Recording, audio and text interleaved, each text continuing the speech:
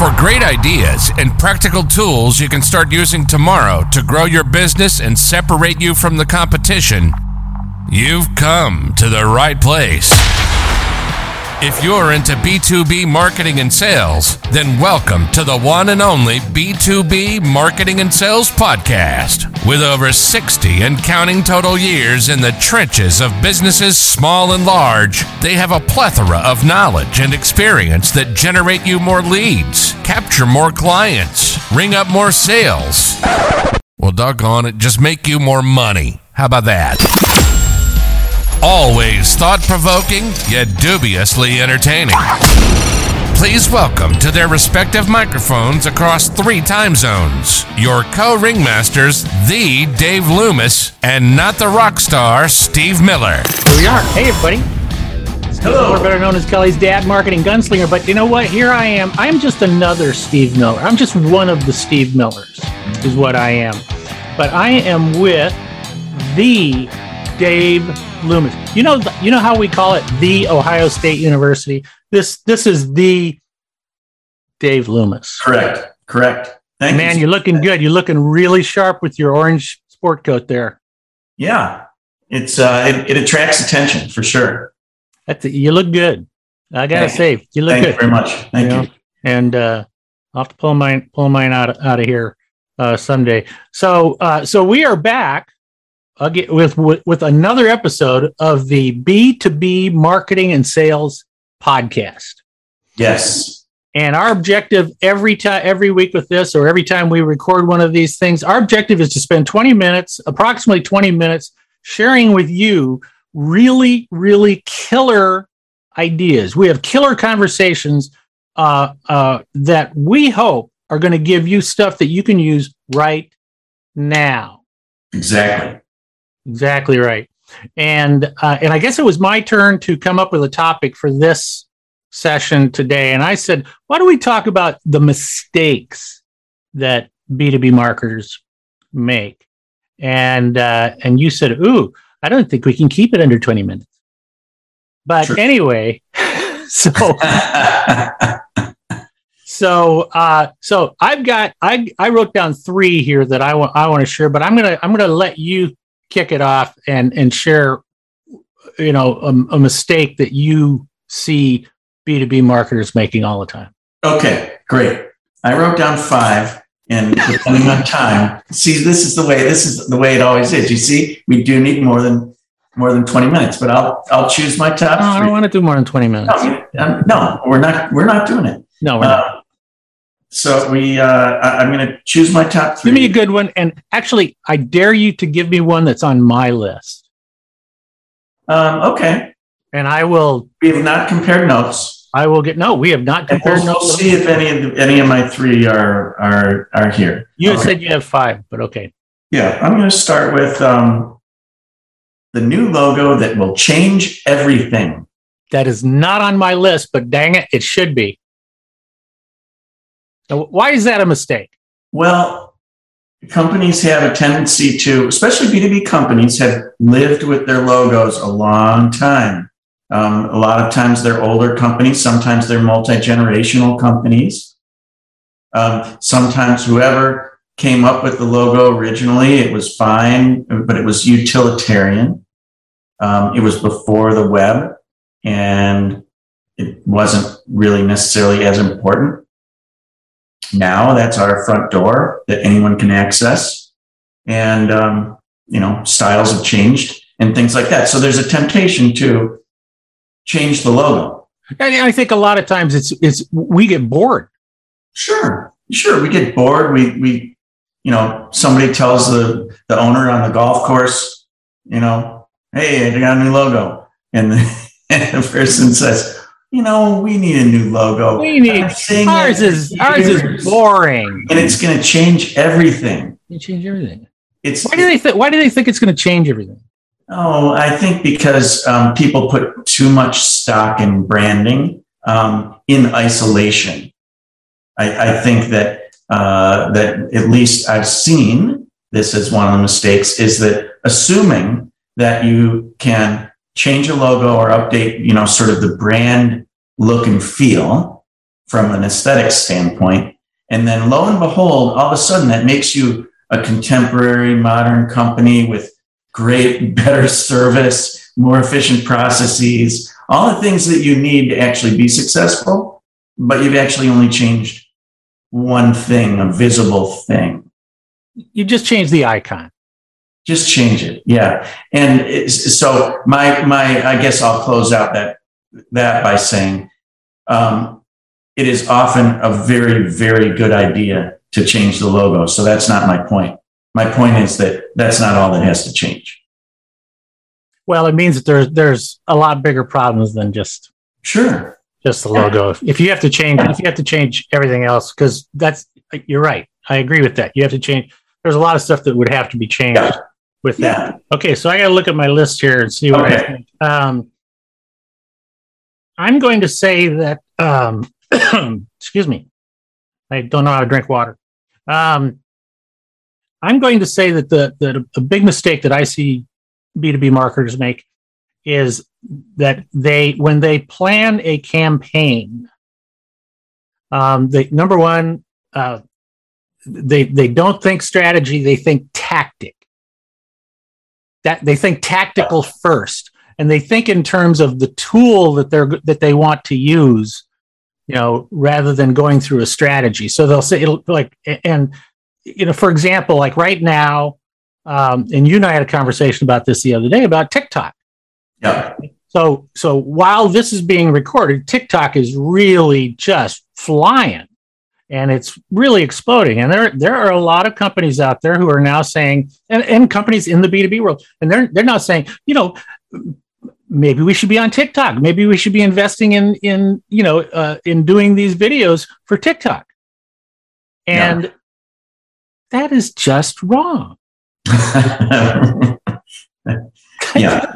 Do you agree or disagree with me? Jumping to tactical conclusions before a strategy is always wrong. It might not end up being the right tactic, but that's beside the point. You need to make sure that the strategy is sound and that it informs the tactic, right? Right. And I think one of the biggest questions to always ask is, are you sure that your target market, I call them the moose, are you sure that they are hanging out there? Are they really, living in that place? Because, one of the very, very basic tenets of good marketing is you go where the prospects are. Yes. Okay. Yes. That's what you do. You go where they already are, and just because somebody else says to you to go do TikTok, don't be an idiot. Yeah. All right. Don't be an idiot. All right, your turn again. That was not on my list, but it's good. Okay, so we're both fast. We're both one for one. All right, we're 1 for 1. Okay. Here's a good one. Asking your salespeople to do too much with the CRM system. Okay. So it is the B2B marketing and sales podcast. Yes, and it is. We don't talk enough about sales side of things, but marketing people are very clever, and they are ironically the ones who usually end up being in charge of the CRM system. And it could be Salesforce.com, it could be HubSpot, it could be whatever system you use. Right. And you and I have both seen the entire trajectory from beginning to end to current of CRM systems hitting the scene and the shock to sales people's system and lives and so forth. And I think my point is that all these systems are going to sell you a lot of bells and whistles, and they're going to keep coming out. It's not going to stop because there's huge competition. They're just going to keep coming out with feature after feature. Yeah, their whole job is to keep adding features. And then we say to the Salesforce, okay, well, aside from the fact that you have to log all your prospects in here and then create new opportunities for every sales pitch that you're going to make, and then record potentially every email that you send to them through this system, or log every contact that you have with them and take notes of that. We're going to ask you some other things. It starts with simple profiling, and then it just snowballs out of control until a salesperson tries to do some selling during the day, but spends a lot of time entering things into their CRM system, and then has dinner, and then enters things into their CRM system for the rest of the night. And that's not in the DNA of a good salesperson. Yeah. There's two backup comments that I have about that. Number one, good salespeople basically say, "Get out of my way. I want to go sell." Yeah. Okay. That's what they're paid to sell, not sit in front of a tappity, right? And the other thing is that these systems are good to a certain extent, but not real. In my opinion, they're really not meant for salespeople. They're meant for people who monitor salespeople. Mm-hmm. Okay, and it's all well and good to know your numbers and know your, and all that sort of stuff, so you can kind of have a benchmark that you can follow and track and see how people are doing. But the best salespeople, they just want to sell. Right. That's all they want to do. They let me go sell. There's always, it's kind of there's going to be a bell curve, because there's going to be a few resistors who just are horrible at it, and either say they're just not going to do it, and then the company has to decide, does this person stay on or not. There's also, at the other end of the tail, there's like power users. There's going to be a power user or two that everybody looks at and has a lot of catches attention, because they use the thing like crazy, and they're like, why can't everybody be like Sally? Look at Sally, she does this, and then Sally beams, and and then other people roll their eyes and, kind of shake their heads, and because we're not really like Sally. She's an outlier. Right. So, okay. So that's my next one. And that was not on my list. Okay, good. Usually if you say CRM, it's nowhere on my list. Anyway, okay. But my next one is that B2B marketers tend to think that they have to be serious. They have to be professional in their marketing.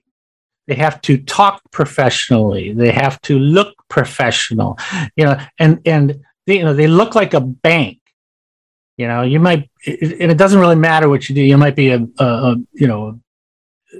might build widgets. I don't know what, but they just tend, and I keep saying to people, you are people doing business with people.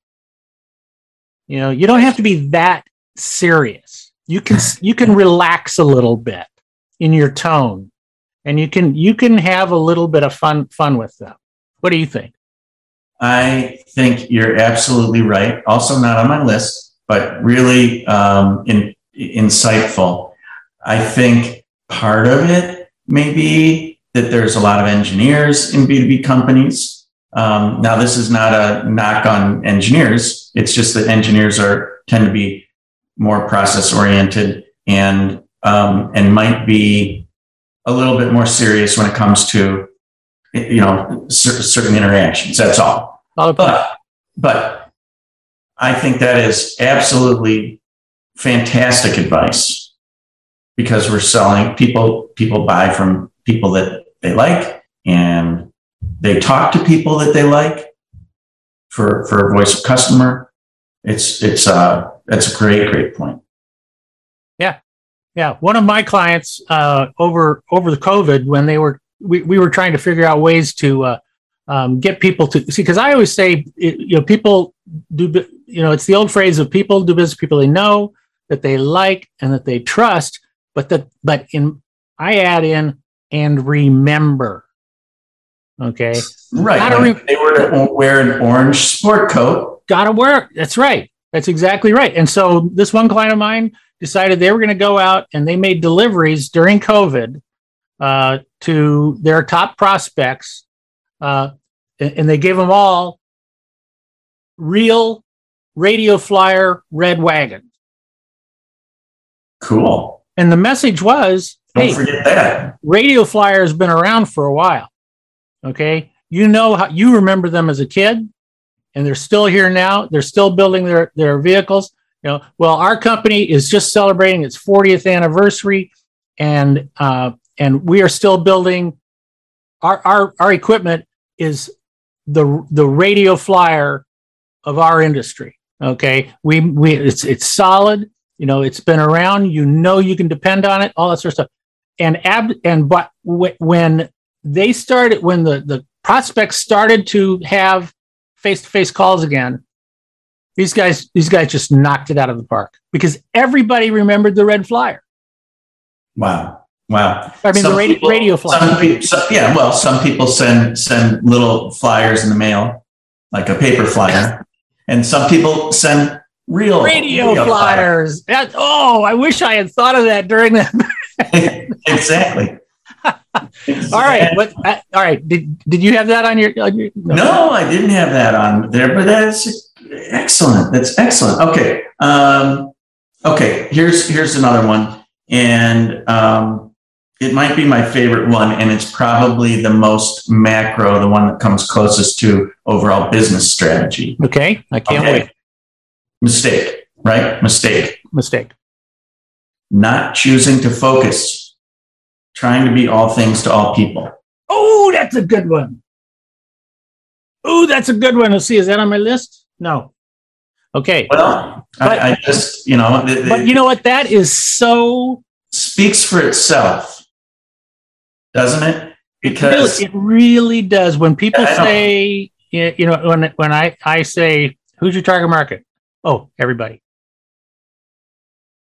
I say, don't quit your day job. Yeah, exactly. Or maybe do quit your day job. Quit your day job or something because what does that? Come on, stop it. Not everybody, and sometimes they won't say everybody, but under intense scrutiny and questioning, it turns out that it's pretty much everybody. And you make a really good point there because often I'll say it's not everybody, and they'll go, oh no, I don't mean that, it's not everybody. But you know what, it's like but they go out and they knock on everybody's doors. Yeah, it's just like a choice to say focus on B2B versus B2C, but in many industries you're selling to different market segments, and it's hard to really excel selling to all market segments. And you all know you can run your numbers. Anybody who's listening can run the numbers of your company by segment, and you can see that there are ones that you sell a heck of a lot more to, probably based on original company history and just success over time. Mm-hmm.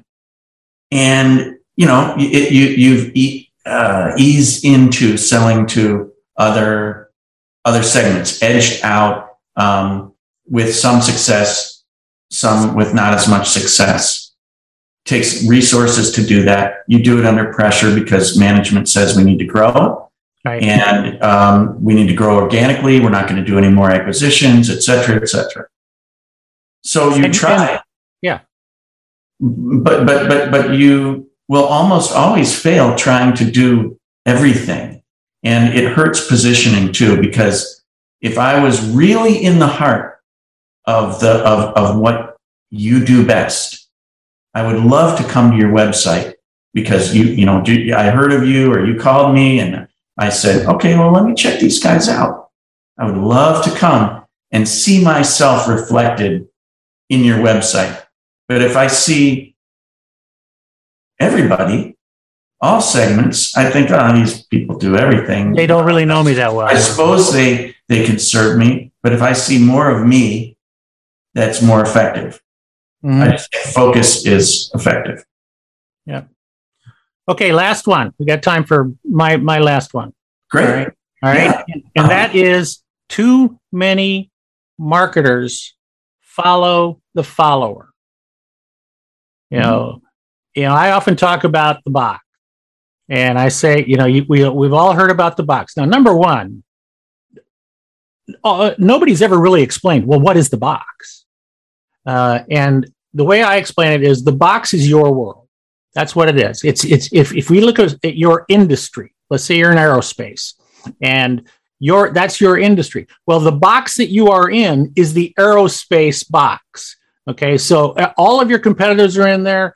All the customers that are in there, suppliers are in there. They're all in that box.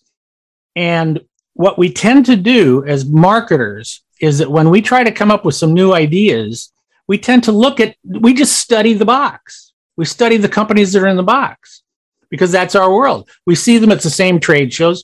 We read the same magazines. We go to the same conferences. So we hang out with each other. And then what we do when we want to come up with a new idea for either a strategy or a campaign or something like that, we tend to just look at the other people in our industry and we say, what are they doing? We can do it better. Or we better do that too.